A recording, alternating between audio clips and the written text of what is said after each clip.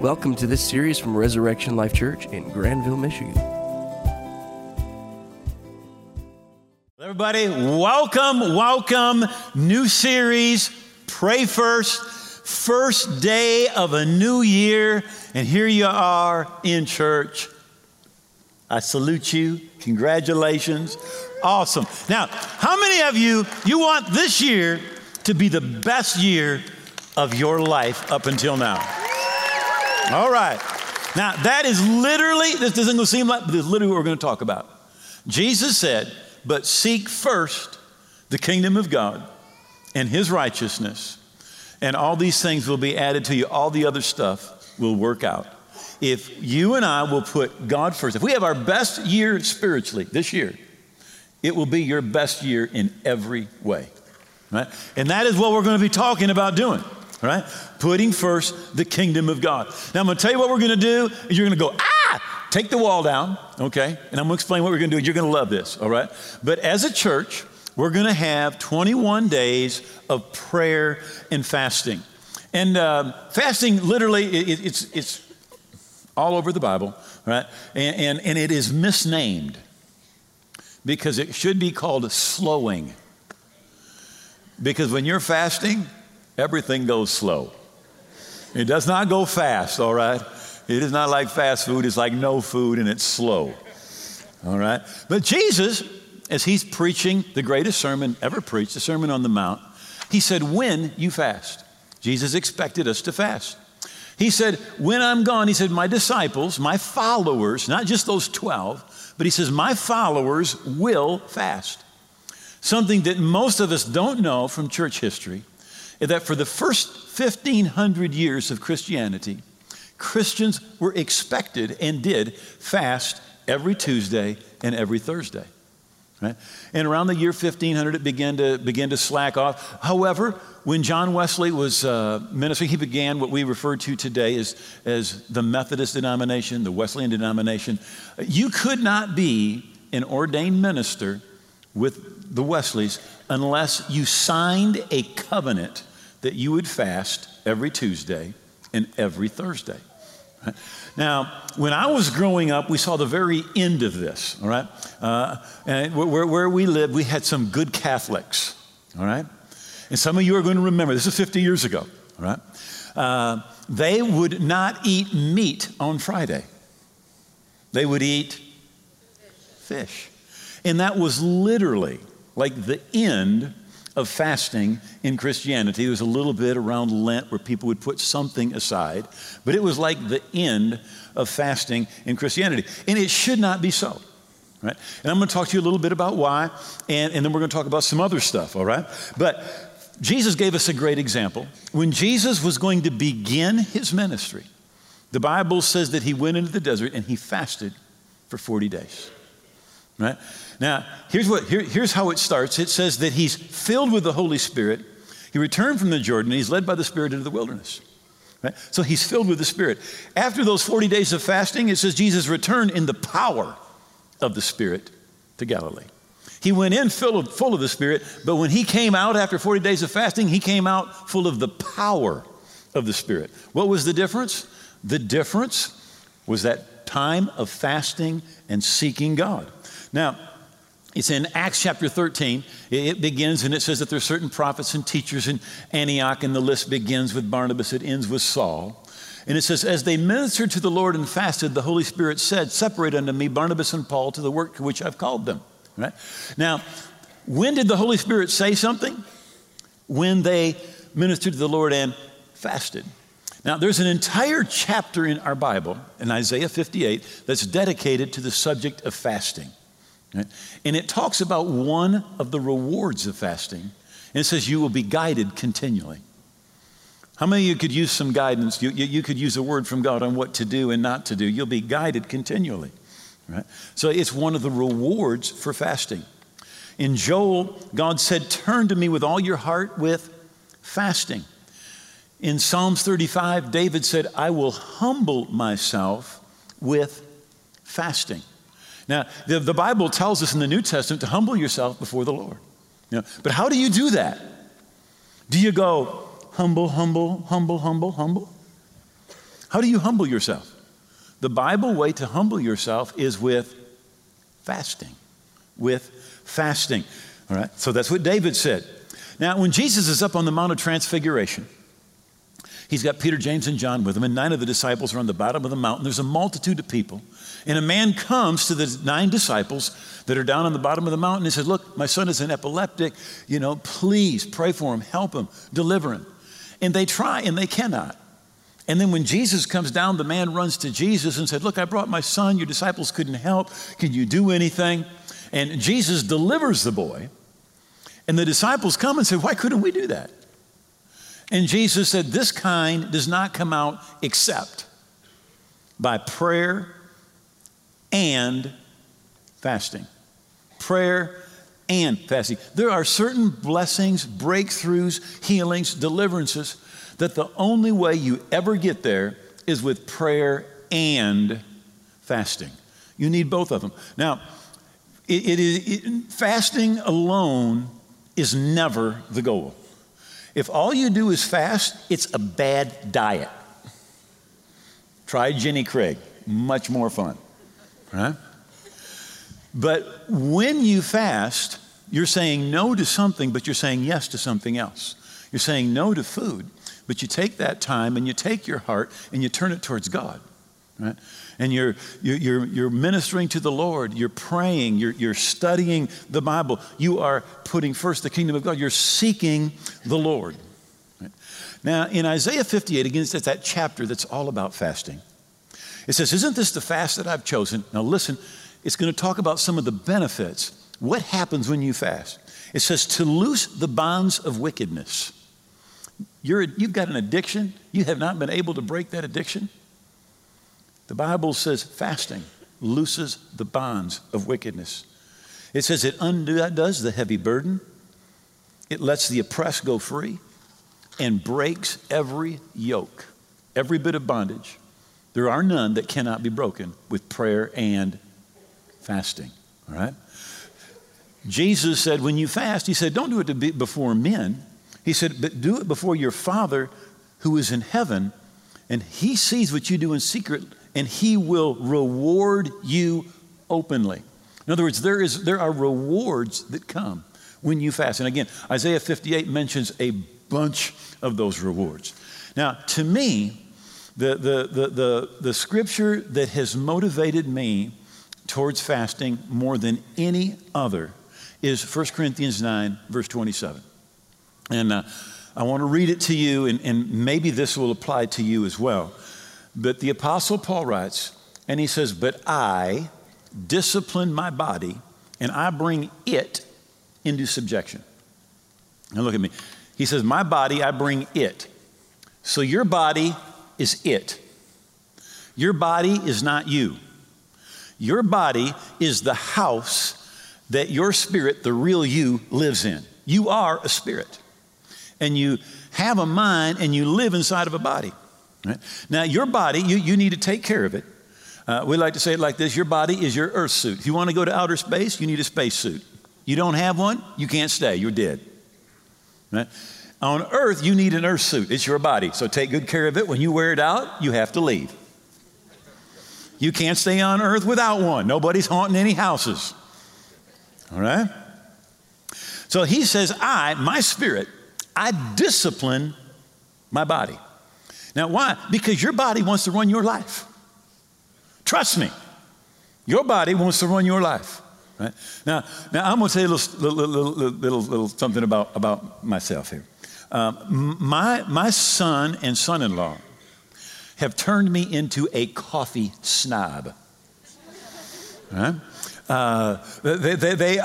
Like almost every morning, I go over to my son Samuel's house for coffee.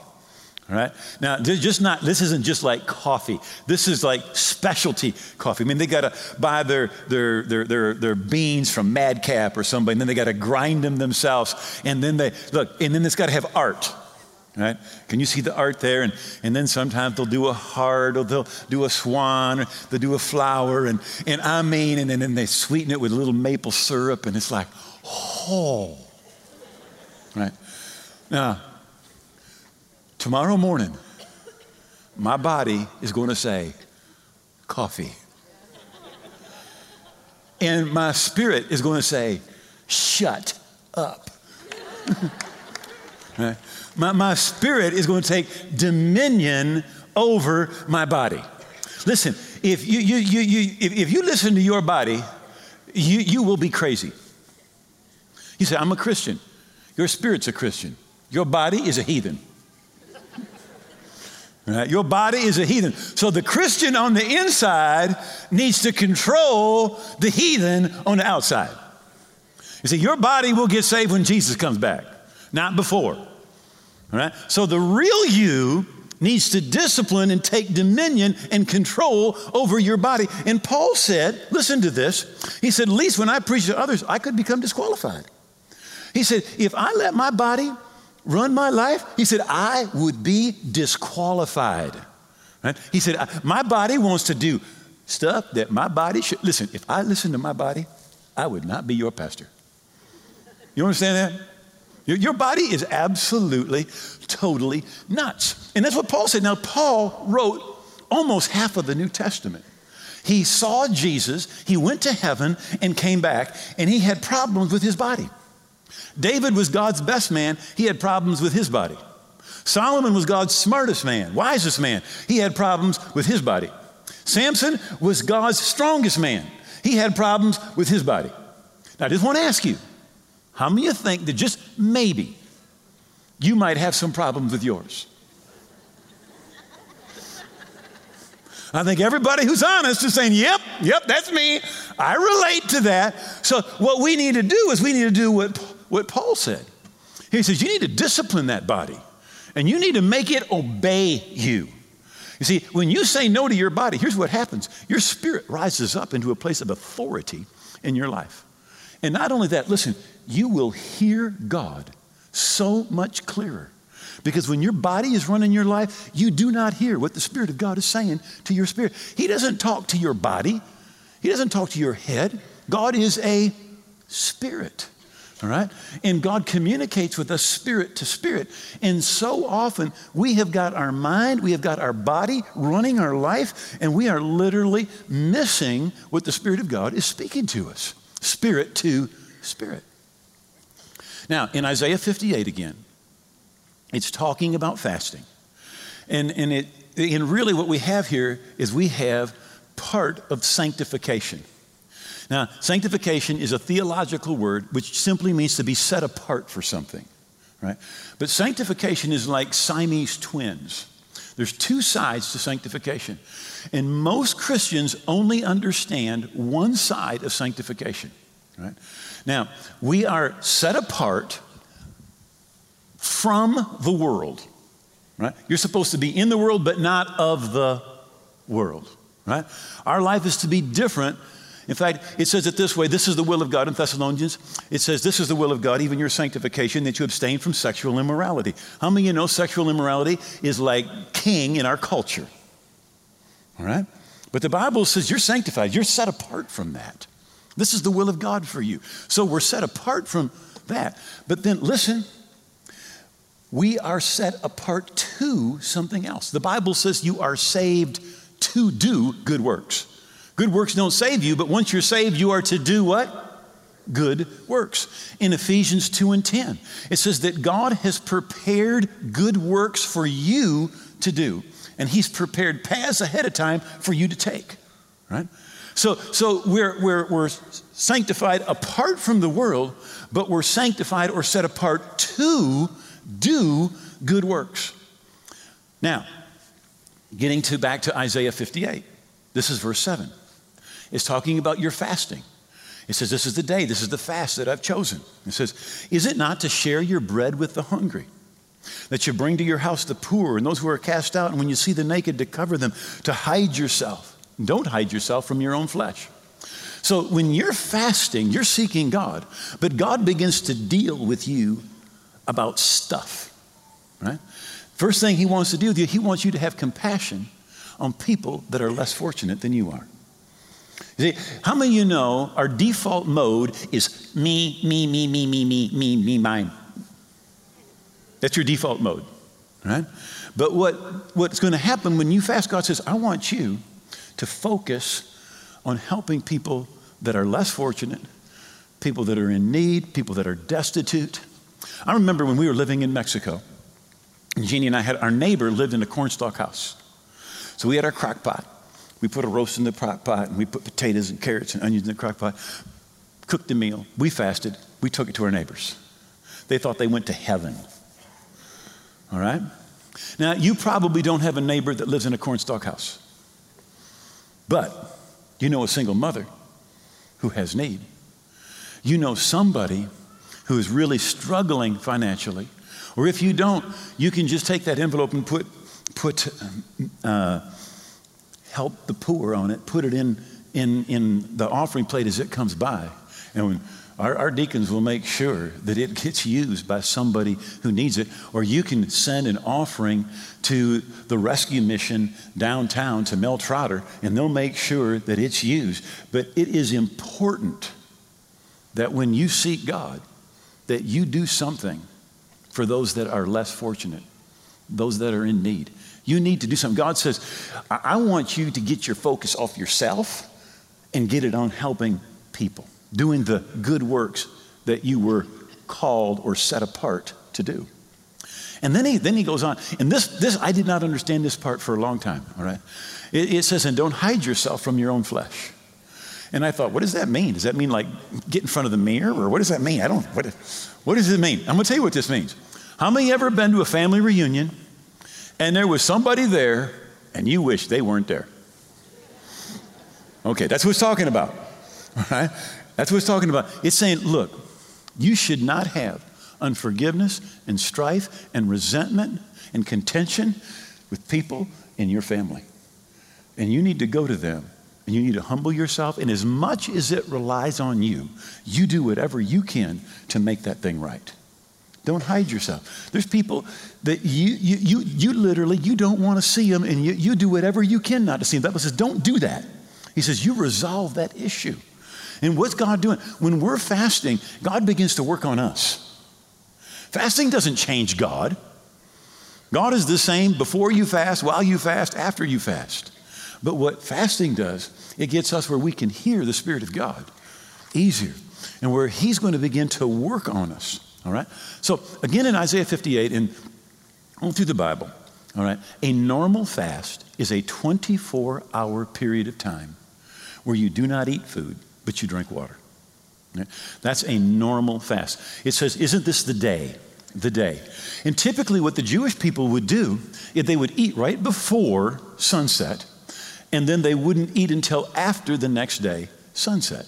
It would be a 24-hour period of time that they would fast. And that's a normal fast, a 24-hour period of time where you do not partake of any food, just water. Now, you might have health issues, or you may say, ooh, that's a little too much for me.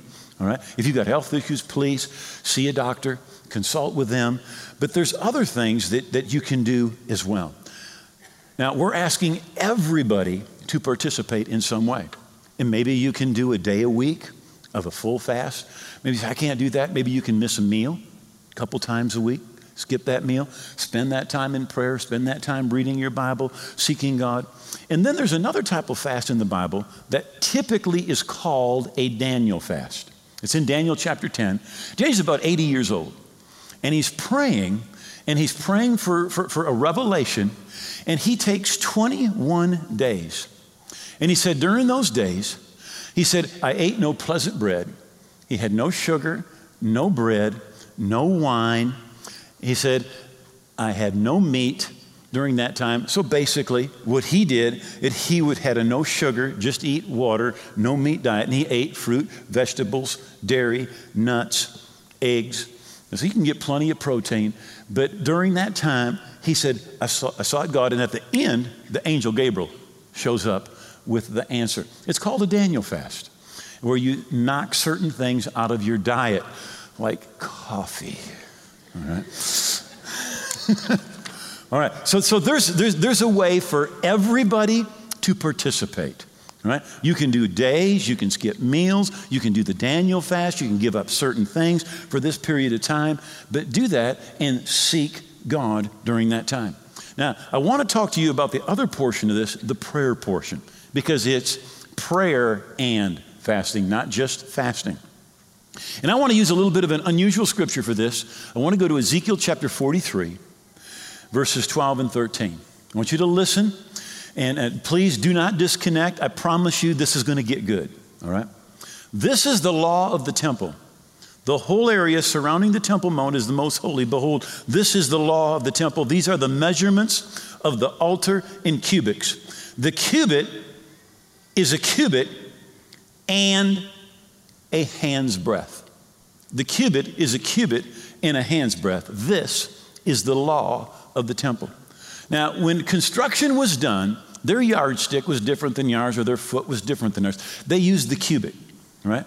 Now, the cubit is 6 hand breadths. That's what it is, right? And in fact, you take it right here from the cradle in your arm. In fact, everybody go like this. Go like that, everybody. We're going to see how normal you are. And you put that in the cradle of your arm, and you go out 6 times. And either you have short arms or big hands if you go over 6. Right? That will be normally to the end of your finger is about a cubit. But when they did the temple, it was different. When they measured in the temple, they measured the cubit, the 6th, but the temple cubit had a 7th hand's breadth. Right? Now, you remember, the number of man is the number 6. But the divine number, the number of perfection, God's number, is the number 7. Right? And I want to remind you that 1 Corinthians 6 and verse 19 says that you are the temple of the Holy Spirit. You're the temple of the Holy Spirit.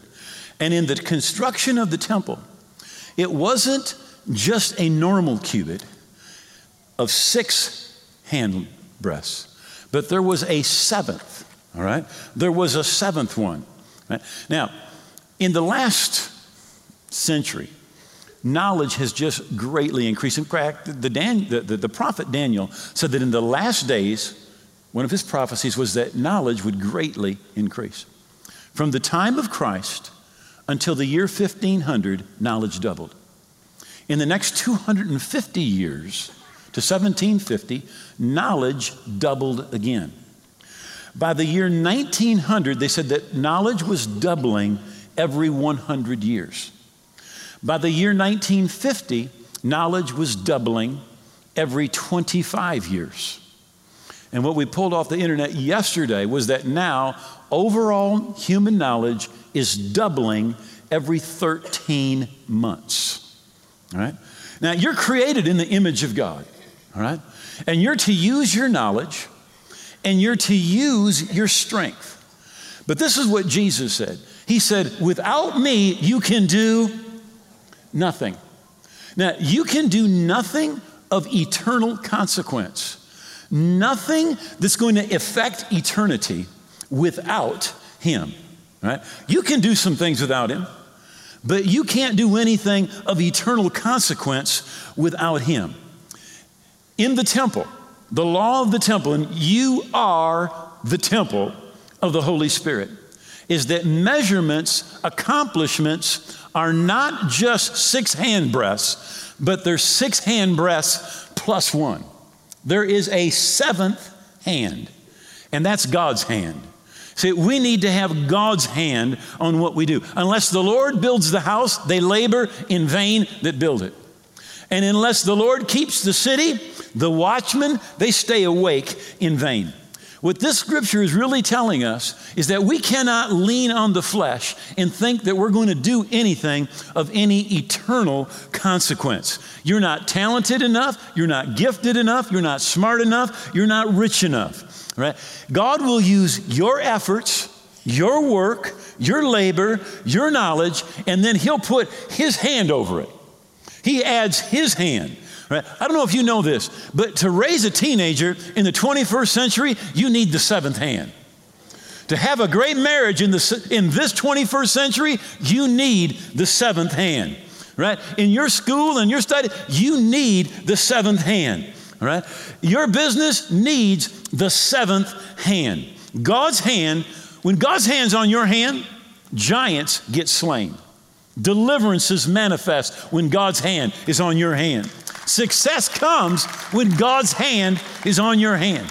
Walls fall when God's hand is on your hand. I want to think about this. The Antichrist, his number is 666. It's just man, man, man. All right? But when the seventh hand shows up, sinners become saints. You are over your head and don't know what to do. But when the seventh hand shows up, it all works out. You don't have what you need to pay your bills, but the seventh hand shows up and suddenly the money that you need comes from even an unexpected source. There was a song that we sang when I was growing up. It said, I need you, oh, I need you. Every hour I need you. In everything that we do, if we want it to have eternal significance, eternal consequences, we need God every hour of every day. Right? Jesus has actually arisen from the dead, and two of the disciples who didn't know anything about it are on the road to Emmaus. And Jesus joins them and talks with them, and they don't recognize him. They're not expecting Jesus to be risen. And after he leaves, and they realize who he was, this is what they said. They said to one another, did not our hearts burn within us? Well, he talked to us on the road and opened the scriptures to us. You know, if you read your Bible and all that you've got is your skill and your understanding, it's pretty dead. But when the seventh hand comes on you and you start reading your Bible, your heart burns. It comes alive. God is speaking to you. We need the seventh hand in our marriages. We need the seventh hand in our school. We need the seventh hand with our teenagers, with our friendships. We need the seventh hand for bondages to be broken, for businesses to be blessed. Right? Now, let me just tell you a little story as I'm going to close with this. Elijah is one of the big three of the Old Testament. There's Abraham, Moses, Elijah. Abraham, Moses, Elijah. Now, Elijah's a prophet. And God said to him, go to the king and say there'll be no rain, no dew these years until I say so. So he goes and tells the king, and the king thinks this guy's a flake. And he walks out. But that week, there's no rain, no dew. That month, no rain, no dew. That season, no rain, no dew. That year, no rain, no dew. They try to find him, they can't find him. And God had told him, go hide by the brook Cherith.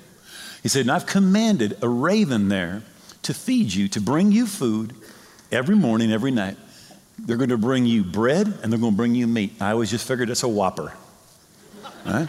All he needed was ketchup and he'd have been like taken care of. Right? But the brook dries up. Right? And let me just say something here. Sometimes when God uses something in our life, we think that's the only thing God's ever going to do. But sometimes what God used to do isn't what he wants to do in the future. And that thing that used to be for us dries up. And so God said, I've told a widow in Zarephath to take care of you. So he goes to Zarephath and he gets there and sure enough, there's a widow. She's gathering some sticks.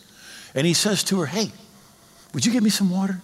And as she's going, he says, and by the way, please just bring me a little cake to eat. And she says, as the Lord your God lives, she says, I only have a little bit of oil in the bottom of a cruse and a little bit of flour, a handful in a bin. I'm going to make a cake for me and for my son. We're going to eat them and we're going to die. And he says, fear not. Go and do as I've said, because this is what the Lord says. That cruse will keep pouring and that bin will have flour until the day the Lord sends rain on the earth. And the Bible says she went and did as he said, and he ate and she ate and her son ate many days until the rain came. Well, finally, God said to the prophet, go show yourself to this king and tell him we're having a contest. He says, we're going to Mount Carmel. The 450 prophets of Baal are going to build an altar, put a sacrifice on, and pray for fire. You're going to build an altar, put a sacrifice on, and pray for fire. And the God who answers by fire, he's the Lord. So they all assemble. Finally, the 450 prophets of Baal, after 6 or 7 hours, quit. And he prays, and instantly fire falls from heaven. They grab those false prophets. They slay the false prophets. But there's still a drought. There's still been no rain and no dew for 3.5 years. And the Bible says that he went to the top of Mount Carmel and he cast himself down on the earth and he put his face between his knees. And he said to his servant, Go now and look towards the sea. And he went and he looked and he said, there's nothing. And he said, go again 7 times. And it came to pass at the 7th time that he said, behold, there arises a little cloud out of the sea like a man's hand. And he said, go and tell Ahab, prepare your chariot and get down because that rain's coming. And it says, in the meantime, the heavens became black with clouds and wind, and there's lightning, and rain starts coming, and there is an absolute deluge of rain. The 7th time, the 7th hand showed up. And this is what I want to say to you today. When that rain came, the famine was broken. Literally, the bondage of Baal worship was broken. There was victory over that false god, but it was prayer that brought the 7th hand. And if you will pray and you will not quit, the 7th hand will come in your family. The 7th hand will come in your marriage. It'll come on your kids. It'll come on your business. That depression and hopelessness will be broken if you will pray and pray and pray and you will not quit. You will see the 7th hand. It may start small, but when that 7th hand shows up, the supernatural power of God shows up, lives change, marriages change, kids change, everything changes when the 7th hand shows up. Hey, would you bow your heads for just a moment? You're here and you're not right with God. You're away from the Lord, or you do not know where you stand with God. I want you to listen. This is what the Bible says. It says, we've written these things that you may know that you have everlasting life. You are supposed to know that you're forgiven. Know that you're right with God. Know that you are on your way to heaven. I've asked many people, are you a Christian? And they say, I hope so. I'm trying to be. You don't know. You're not where you should be with God. You see, the Bible says you need to know you're right with God. Right? And in just a moment, I'm going to ask you to lift your hand. I'm going to count to 3. And when I say 3, I want you to lift that hand. And if you don't know, we're going to pray. And you're going to leave this place knowing that you're forgiven, that you're right with God, that you're in that place to pray for the 7th hand to come into your family and your marriage, into your life, and to bring the deliverance that you need. Jesus said, I'm the way, the truth, and the life. And no one can come to the Father except through me. All of your efforts are not enough. All of my efforts are not enough. We need Jesus. We need that 7th hand. So I want you to get ready when I say 3. As you lift your hand, the first thing you're saying is, I know that I need a Savior. I need forgiveness. And I know Jesus is the only Savior.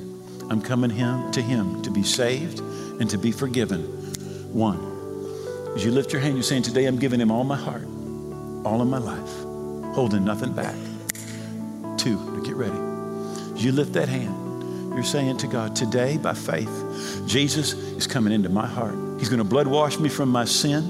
I'm going to be forgiven. My past is going to be gone. He's going to make me new on the inside, a part of your family, on my way to heaven. 3, lift it up. Pray with me. I'm not right, but I want to get right. Thank you. I see that hand. That hand. Are there others up in the balcony, including me, Pastor?